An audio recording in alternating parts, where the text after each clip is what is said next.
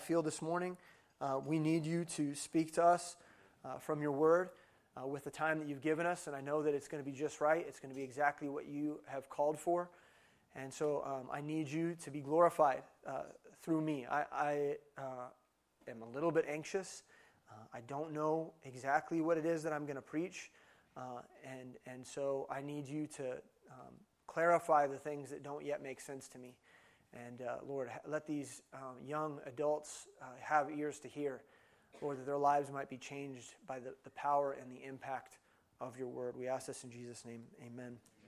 Last time we were together, we were looking at the testimony of Barnabas versus the testimony of Ananias and Sapphira. Ananias and Sapphira, they gave a false sacrificial gift, and they were exposed as hypocrites. And in so doing, their punishment, the consequence, was their death. And we talked about how harsh that seems when we read it, but especially for this early church, God was going to have no hypocrisy. Okay, He wanted there to be fear in the midst of the congregation, and there was fear. There was fear. His followers feared Him. And we talked about what it meant to fear the Lord. And now we're going to see what fear brings, okay? Fear will have a mighty work. When we have fear in our hearts, when we approach the Lord with reverence and in faith, He will use us. That's something that He can use. He cannot use the proud. He cannot use the high-minded. He cannot use people who come to Him falsely. He wants people who are absolutely 100% dedicated to His word and in obedience following Him, full of fear, knowing that, like in my house, my kids fear me. Okay? We get a lot more done that way. I don't have to mess around with convincing them that I'm the authority. I always make Clementine stop for a second because you guys know, Clementine's the one, right? All right, darling. Who's the boss? Daddy's the boss. That's right, I'm the boss. Okay? Just a little reminder, right? And we need that. We need to know who's the boss. And we don't cross the boss. Okay? He's in charge. He's the one. And when we live that way, we will be more mature for it. Today we've got a message called Unsafe. I'm sorry. Guys, these messages they're not fun. They're not fun. Okay? The message is called Unsafe. And I think it's very appropriate that today the weather is a little bit unsafe.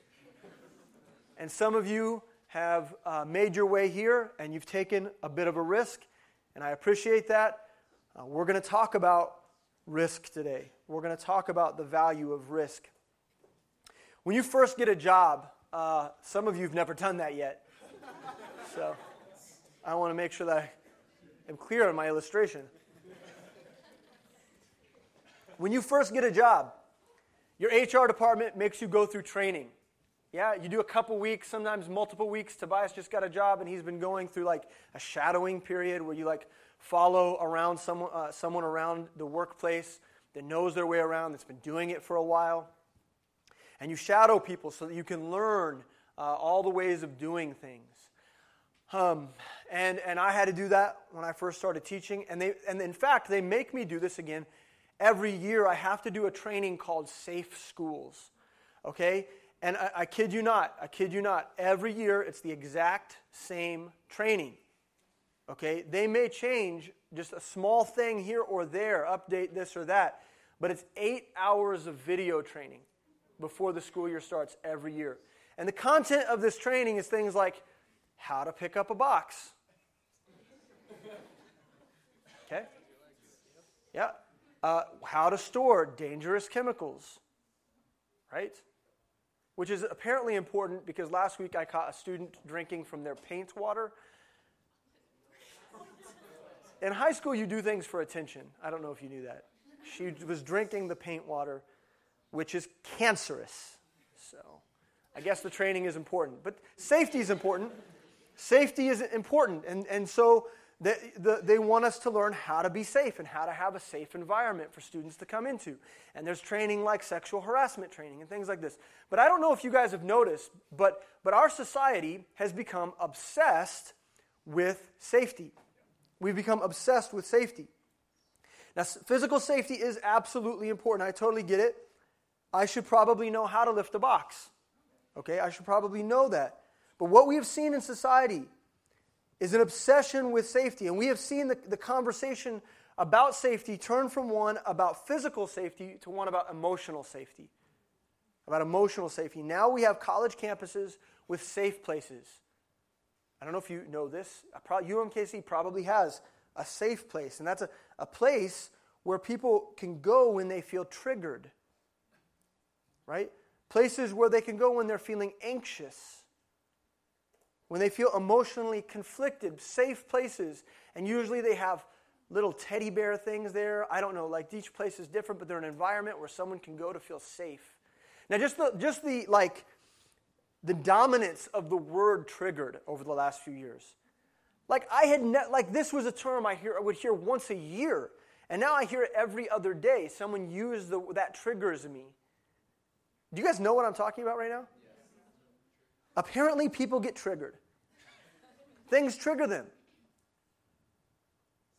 And as a society, we have learned to be very protective of ourselves, insulated from anything that is abrasive, critical, or contradictory. We're insulated. We fear anything that's dangerous, anything that might come in conflict with our physical or emotional safety. Now, let me say this to you. I want you to listen carefully. This culture has poured over into the church.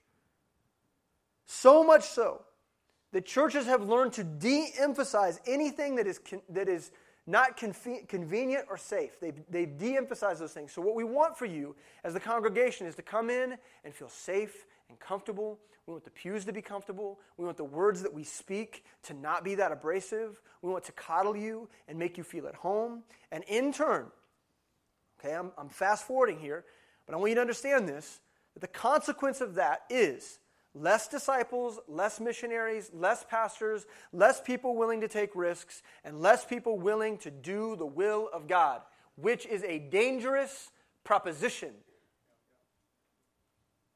Doing the will of God is a dangerous proposition. And we, as Midtown Baptist Temple and Kaya, have to unlearn safety-ism. What if we had the opportunity to shadow the earliest Christians? Get our on-the-job training directly from the apostles. What if we could do that? Oh yeah, we can. It's called the book of Acts. And as we continue through Acts, we progressively see the book grow more and more unsafe, more and more dangerous. We begin to see men and women taking a greater risk for their faith. We see radicalism emerge. This on-the-job training doesn't have 8 hours of safe ministry training. There's no videos to watch. We literally get to read how men and women chose to obey. And when they did, their worlds became less safe. These early Christians may have been radical and their actions may be perceived as unsafe by the world's standards. But listen to me, they weren't haphazard. Okay? They weren't haphazard. We're not talking about haphazardry. We're not talking about stupidity.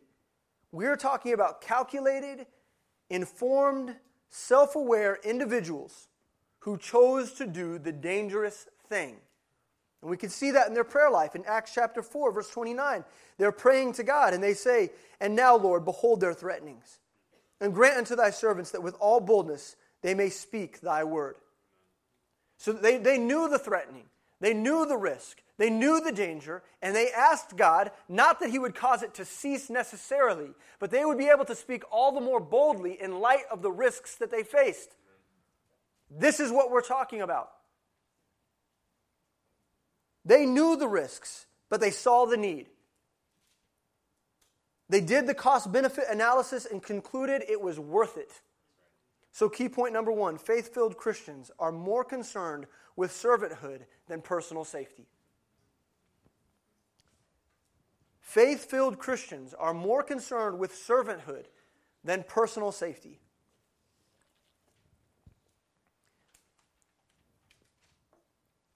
What we watch these disciples When we watch these disciples, we learn what happens when people have their fears in proper order. What it looks like when people fear God and nothing else.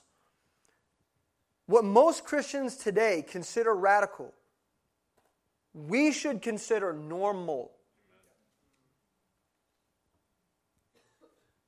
What most Christians today would describe as radical behavior, we should consider to be normal.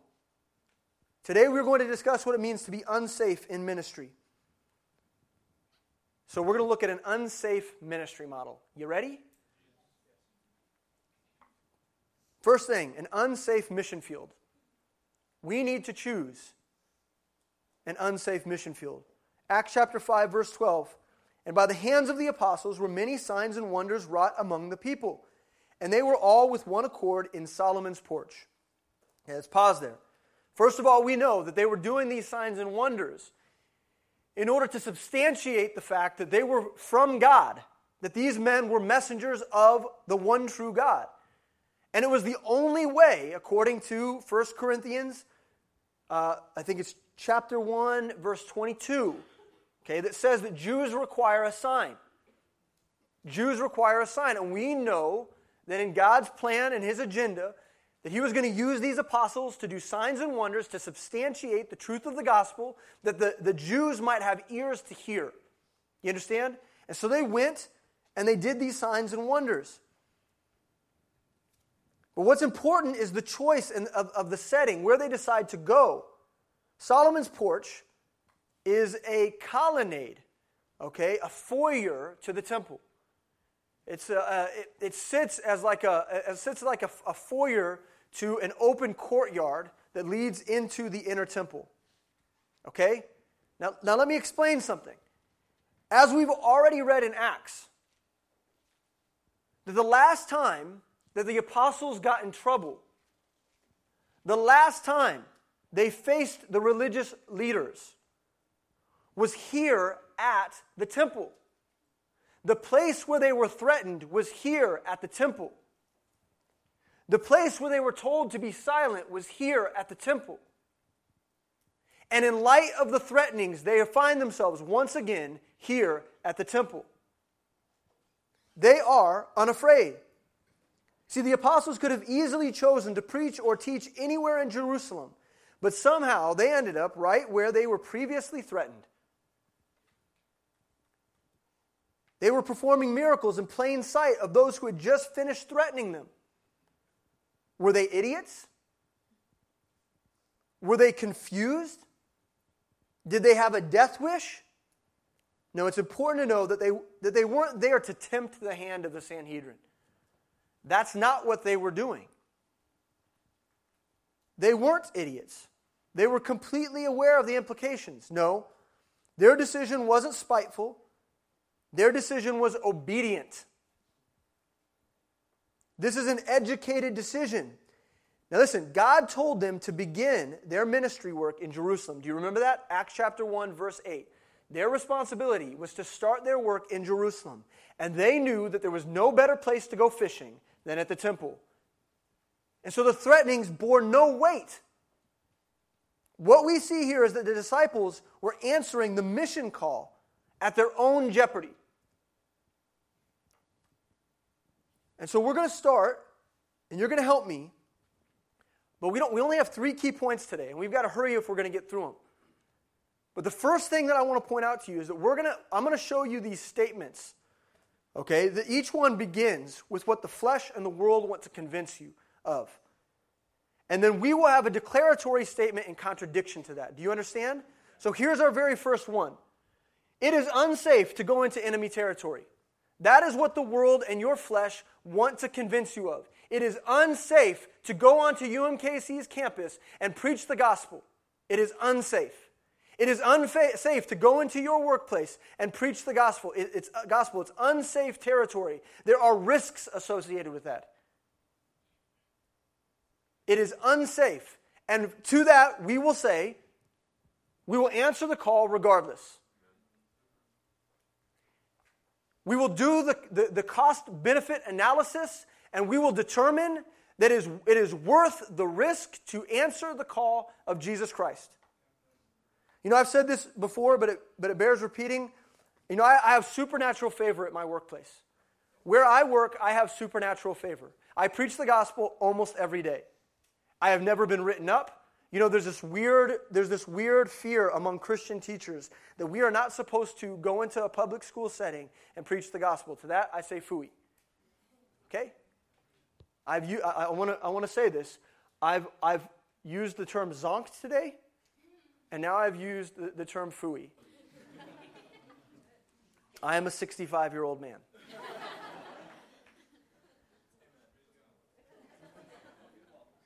I am telling you right now that I preach the gospel openly. And if it costs me my job, so be it. Now, I have lost people, lost family members, who have told me before that my friends that are missionaries in Southeast Asia are crazy. They're crazy. Now, first of all, at what point in your atheism, lost person, did you decide to be God and tell people what is right for their lives? I love it when lost people have opinions about what the heck we do. You don't get it.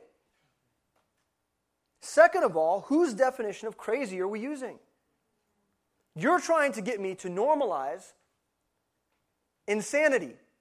And I'm trying to get you to normalize my form of radicalism, which is obey Jesus Christ, the Son of God. You don't get to tell me what's crazy and what's not. I would rather live a lifetime as a small candle in the darkest corners of the earth and be considered extreme than live one day in darkness tempting my own eternal faith, my own eternal life. You're the crazy one. I'll go with God. Psalm 118:66 says, "The Lord is on my side. I will not fear. What can man do unto me? I will not fear." Man can do nothing. Next, an unsafe reputation. An unsafe reputation. Okay, it is now snowing. Okay? I'm going to stop at 11:30 sharp. You understand? Pray for me. Okay? An unsafe reputation. Verse 13. "And of the rest durst no man join himself to them," which basically means the apostles were unique. Other people couldn't just be apostles. Okay? That's what that means. "And of the rest durst no man join himself to them." In other words, you didn't get to just sign up to be an apostle. You were appointed one by God. But listen, "But the people magnified them. There was buzz. There was buzz surrounding the apostles. People magnified them. The people in Jerusalem acknowledged that God was up to something special. And so they began talking, sharing, spreading the message. They began magnifying or amplifying the fame of the apostles. The people saw that these were mighty men of God, and so they magnified them as such. Now, when this buzz reached the Sanhedrin, it probably didn't go over well. Suddenly, the buzz surrounding these people, surrounding the reputation of the apostles, put their lives in jeopardy. So, the next statement is, our flesh, the world, wants to say to us, it is unsafe to have such extreme beliefs. It is unsafe to have a reputation that you have. It is not good, it is not normal to believe the way that you believe. And we will say, we will display our foolish faith anyway. We will display it anyway. When you begin having a testimony of God's authority in your life, you begin to be singled out as unique, different, strange. Your world will want to convince you that your gospel message is unwanted. And because it's unwanted, it is unsafe. That this brand of Christianity is radical and might cause repercussions in the future, like rejection by your peers, friends, family, co-workers, or classmates. You know, my extended family, it's taken them years to do this. But my extended family has essentially divorced me because of my beliefs. I have been isolated as extreme, strange. And because I am unwanted by them, I've been excommunicated. And what do I say to that? What should I say to that? Whoops, I didn't mean to believe the Bible. Will you take me back, please? I recant everything that I said. There was one time I was sitting with my aunt at a restaurant, just me and her, and this was her moment to tell me that my beliefs were crazy. Okay? It was just us, one-on-one. All right? It was a very tearful and actually very difficult time. And I told her to her face, I said, Jonah was swallowed by a whale. And he was spit up 3 days later. And you will never tell me any other way. Jesus Christ rose from the dead. You will never tell me any different. And because I believe such things, I am extreme. And I accept that. Very difficult conversation, but it was had. And many of you have had similar conversations. While it's uncomfortable to be that one Christian, you know, the one Christian, you've been that. A strange reputation among believers is nothing new. Hebrews chapter 11, the hall of faith. Verse 13 says, these all died in faith, not having received the promises. Things weren't actualized in their lifetime. They believed something that was invisible and far off. But having seen them afar off, and were persuaded of them, and embraced them, and confessed that they were strangers and pilgrims on the earth. For they that say such things plainly, that they seek a country. I seek a country. I seek a country. I seek a home that is not this place. And truly, if they had been mindful of that country from whence they came out, they might have had opportunity to have returned. But now they desire a better country, that is, in heavenly. Wherefore God is not ashamed to be called their God, for he hath prepared for them a city. I am strange, I am a pilgrim here. And when you call me such, it does not waver me one bit. It does not affect me. I will be strange. And I'm okay with that. And if you think it's unsafe, so be it. So be it. We have an unsafe message. Verse 14. And believers were the more added to the church, multitudes, both of men and women. They preached the gospel, and it worked. People were delivered from their sin. It's of no surprise at this point that God was doing what he promised to do. This is what he said he was going to do. In their minds, their efficacy was given. To them, it was obvious. It was what Christ promised, and so it was. Acts 1:8 says, But ye shall receive power after the Holy Ghost is come upon you, and ye shall be witnesses unto me both in Jerusalem and Judea and in Samaria unto the uttermost part of the earth. And the assumption being that with Christ's power comes efficacy.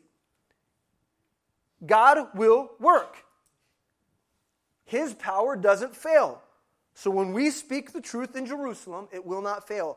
The one thing that the religious authority was betting on was that it wouldn't work. So they slap their hands and they say, no. No, no. Stop that.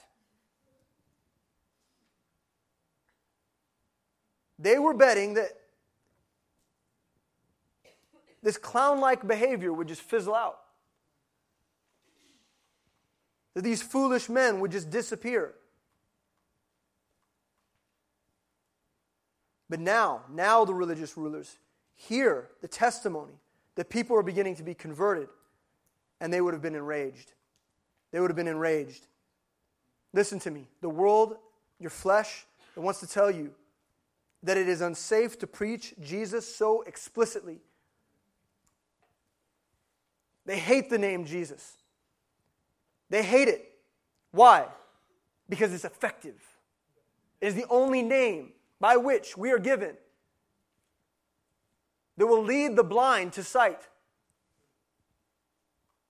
that will take the downtrodden and give them hope, that will bring the wicked forgiveness. It is the only name, and they hate it. And they do not want us to preach the name Jesus explicitly. That name bothers them. I remember I did the wedding, Nick and Hannah's wedding, and there were lost people there. And there was a young Jewish woman who after the service had the boldness to come up to me and talk to me and have a conversation with me. And I was very thankful for that. But one of the things that she told me that I'll never forget was, I was hanging with you until you started talking about Jesus. I was hanging with you until you started talking about Jesus. I couldn't handle that. I couldn't handle that. And I said, oh.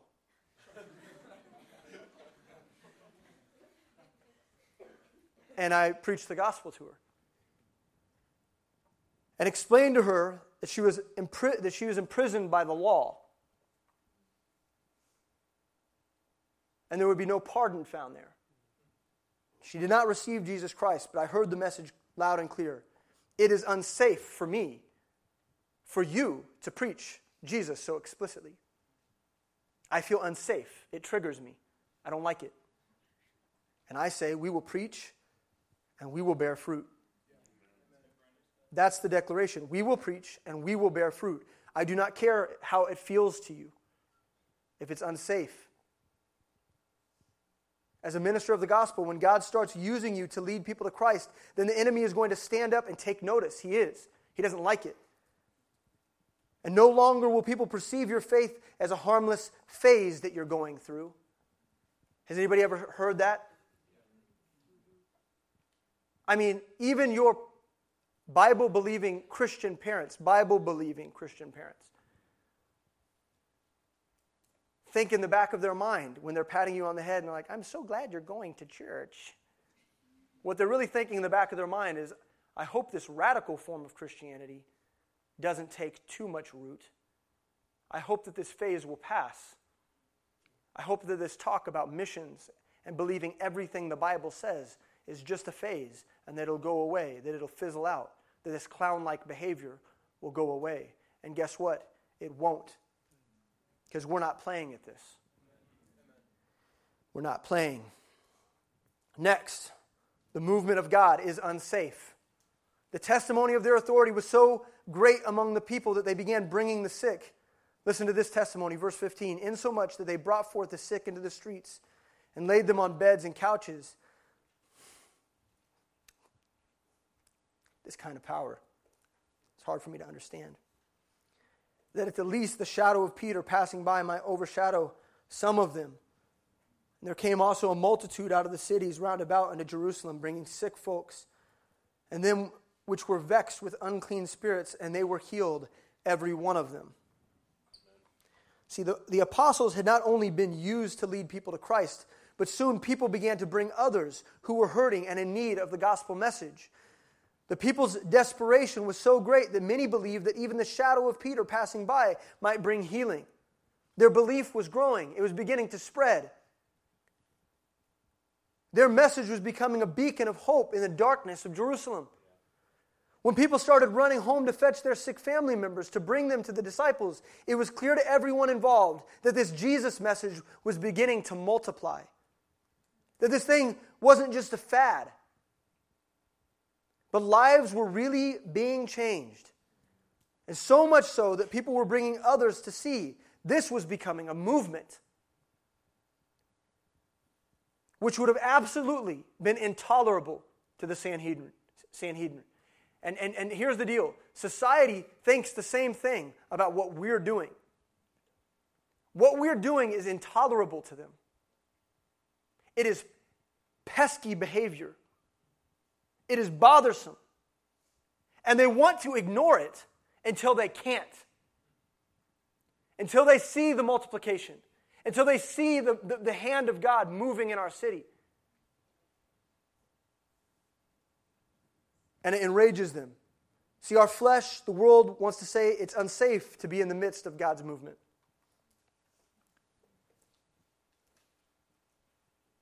It's unsafe to be a part of this multiplication. It's unsafe for Kaya to be growing so rapidly.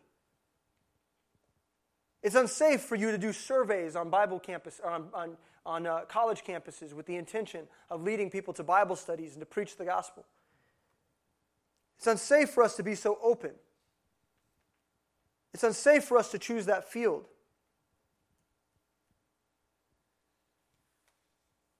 But we will believe God for more. We will believe God for more. And what we see is not sufficient for us. And we will not grow idle. And we will not be satisfied. We're waiting on the return of our King. And until he comes, we will speak. We will go. We will live in such a way that proclaims his name. John 4:35 says, "Say not ye, there are yet 4 months, and then cometh harvest. Behold, I say unto you, lift up your eyes and look on the fields, for they are white already to harvest." Now, that little bit of information did not die out with Jesus. That little nugget of truth is something that we claim even today as New Testament believers. The field is white unto harvest. And we will live in light of that, which means our work is never done. Our work is never done. It is one thing to believe in Jesus. It's another thing to preach about him. It's a whole other thing when it begins to affect people's lives. The enemy is no longer simply frustrated. He is forced to make a move. And guess what? He will. Be ready for it. He is going to make a move. And he will come at you. Key point number 2. A Christianity without risk is a Christianity without gain. A Christianity without risk is a Christianity without gain. If you are not willing to risk, if you're not willing to step out, guess what? You won't bring in a harvest.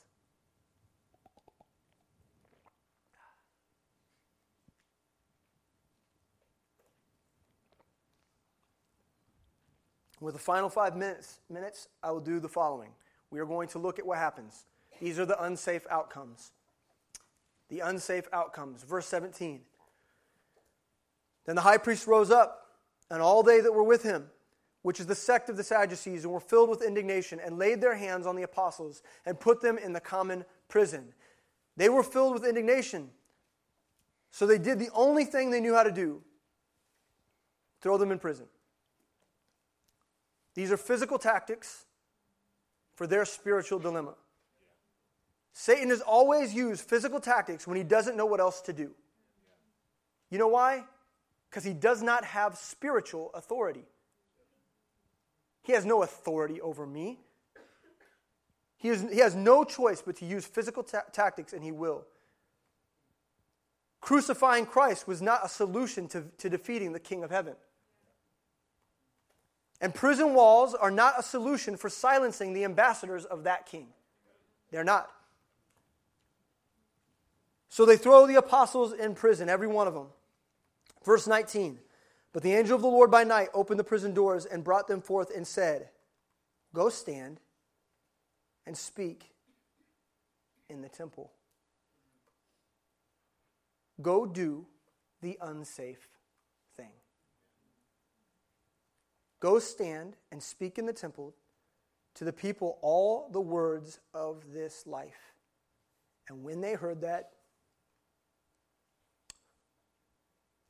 they entered into the temple early in the morning, and they taught. Our authority is God, not men. He is in control. And God has invited them personally to go right back to the temple and teach, to go back to the unsafe place. Now listen to me. This is powerful right here. But the high priest came, and they that were with him, and called the council together and all the senate of the children of Israel, and sent to the prison to have them brought. But when the officers came and found them not in the prison, they returned and told, saying, "Listen to me.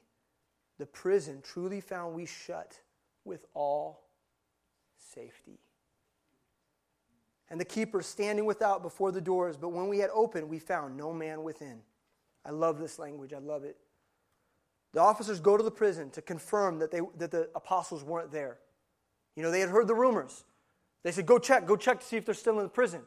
Because people are saying that they're in the street, that they're in Solomon's porch preaching.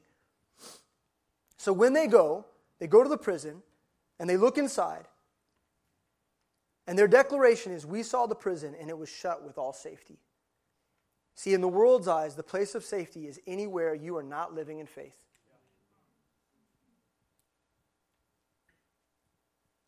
The place of safety for the world is where you are not being effective.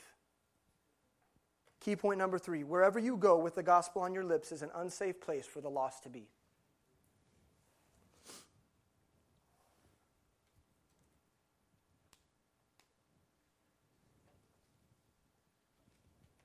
Wherever you go with the gospel on your lips is an unsafe place for the lost to be. It may be unsafe for you as well, but it is definitely unsafe for the lost. You understand? That's why they don't like it. Satan wants nothing more than for you to be kept safe. That you would live by sight, not by faith. That you would count your dung to be riches. That's what Satan wants. That's what he wants. That you would think temporally. That you would choose safety. But when you don't, when you decide to step out in risk, and you choose to live a dangerous life with the gospel on your lips, you bring fear to the enemy. Verse 24, now when the high priest and the captain of the temple and the chief priest heard these things, listen to me, they doubted of them whereunto this would grow. Then came one and told them, saying, behold the men whom ye put in prison are standing in the temple and teaching the people. They asked themselves, what's this going to do? Is this going to grow? Is this going to spread? No. It can't. And what we know is that in a matter of a few decades, these men turned the entire world upside down. They changed everything. They changed everything. And we can have an impact. We can have an impact. We can change things if we go and choose to live dangerously, to be unsafe, to risk our reputations, to risk our lives. And it may sound radical, but I call it reasonable. As long as the prison cell is empty and the gospel is out in the streets, the potential for growth is there. So why are so many of us so safe with the gospel? Why do so many of us fear? Why have so many of us chosen the safety of the prison cell over the freedom and the liberty of the mission field? What triggers your fears? It is time for us to start dying to those things now. Because triggers, listen to me, triggers of fear and anxiety, listen, they suspend you and make you immature in your faith. And you have to die to them. Start confessing them to your Bible study. Start bringing those fears out into the open. Start acknowledging them. What causes you to throw your guard up? And begin denouncing those fears actively before the Lord. That we might live unsafe and effective Christian lives, full of faith. Dear Heavenly Father, Lord, I thank you for this time. I thank you for your word. I thank you for all of those who risked coming out in the snow today. And Lord, I pray that your word would have been valuable enough to them that when they leave here, they could say, God, thank you. Thank you for what you've given me. Lord, I thank you for what you're doing in Kaya. And Lord, I ask that you would continue to have your hand at work. Lord, I invite you. Lord, I don't even know how to define a movement. Okay? That's ridiculous. You know what you're doing. All I want is your hand moving in our midst. All I desire is that you make Kaya to be effective as our faith is presented to you. We need you. We need your power. We need your authority. Lord, go before us. Lord, use us to speak in unsafe places, an unsafe word, with an unsafe reputation, that we might have unsafe outcomes. So be it. So be it. Lord, help us to die to self and live to you. In Jesus' name, amen. Guys, drive safely, please. I love you. I need to see you on Tuesday, so drive safely.